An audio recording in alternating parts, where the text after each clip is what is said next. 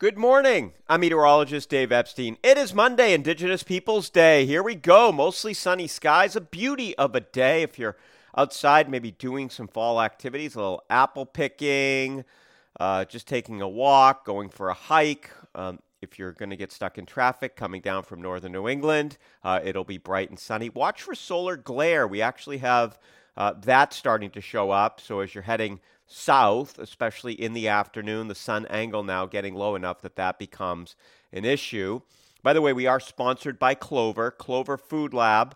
CloverFoodLab.com/Dave is my own unique link, and you can check out their meal boxes, their fall meal box. I ordered it last week. It'll be here. I think it's coming Friday. Kind of excited about that. Tonight, partly cloudy, temperatures down into the 40s.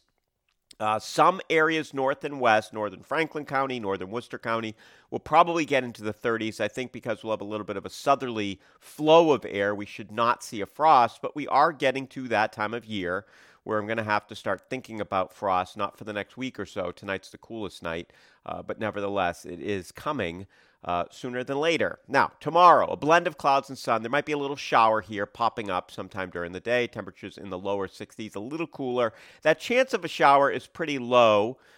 Could occur overnight or into the morning hours over the Martha's Vineyard, Nantucket area, but generally we're looking at dry weather. It's not a rain situation. It's just the slightest chance of a little shower that I want to keep in the forecast. Back to Wednesday and Thursday we go with sunshine, mid-60s, a pair of beautiful days. There will be a few clouds in the sky, but generally mostly sunny skies. And same thing kind of for Friday, although I think Friday we run the risk for clouds increasing as a new weather system starts to approach the area. Yeah, it's the weekend, so we have to have a weather system. We've got to have rain, right?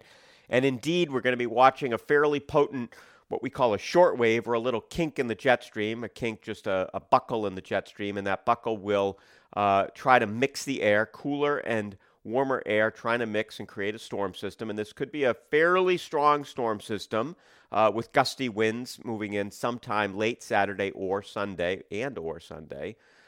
with rain likely. So the rain timing right now, I'd say that Saturday morning looks to be our driest weather. Sunday looks to be the wettest as of now. It's Monday morning, a little bit after 5 o'clock, so obviously this can change, but I do not see a sunny, dry weekend the way things are looking at this point, 5-6 days into the future. Unfortunately, another weekend with rain in the forecast. It is, I mean, you got to laugh, right? I mean, it's crazy that we've had rainy weekends like this, at least one day, since Labor Day. Labor Day weekend was dry, but since then, it's rained on at least one day of the weekend, and mostly on Saturdays, frankly. All right, so there's the forecast. Nice weather until then, that little chance of a shower on Tuesday. Don't forget to check out cloverfoodlab.com/Dave, and have a great Monday.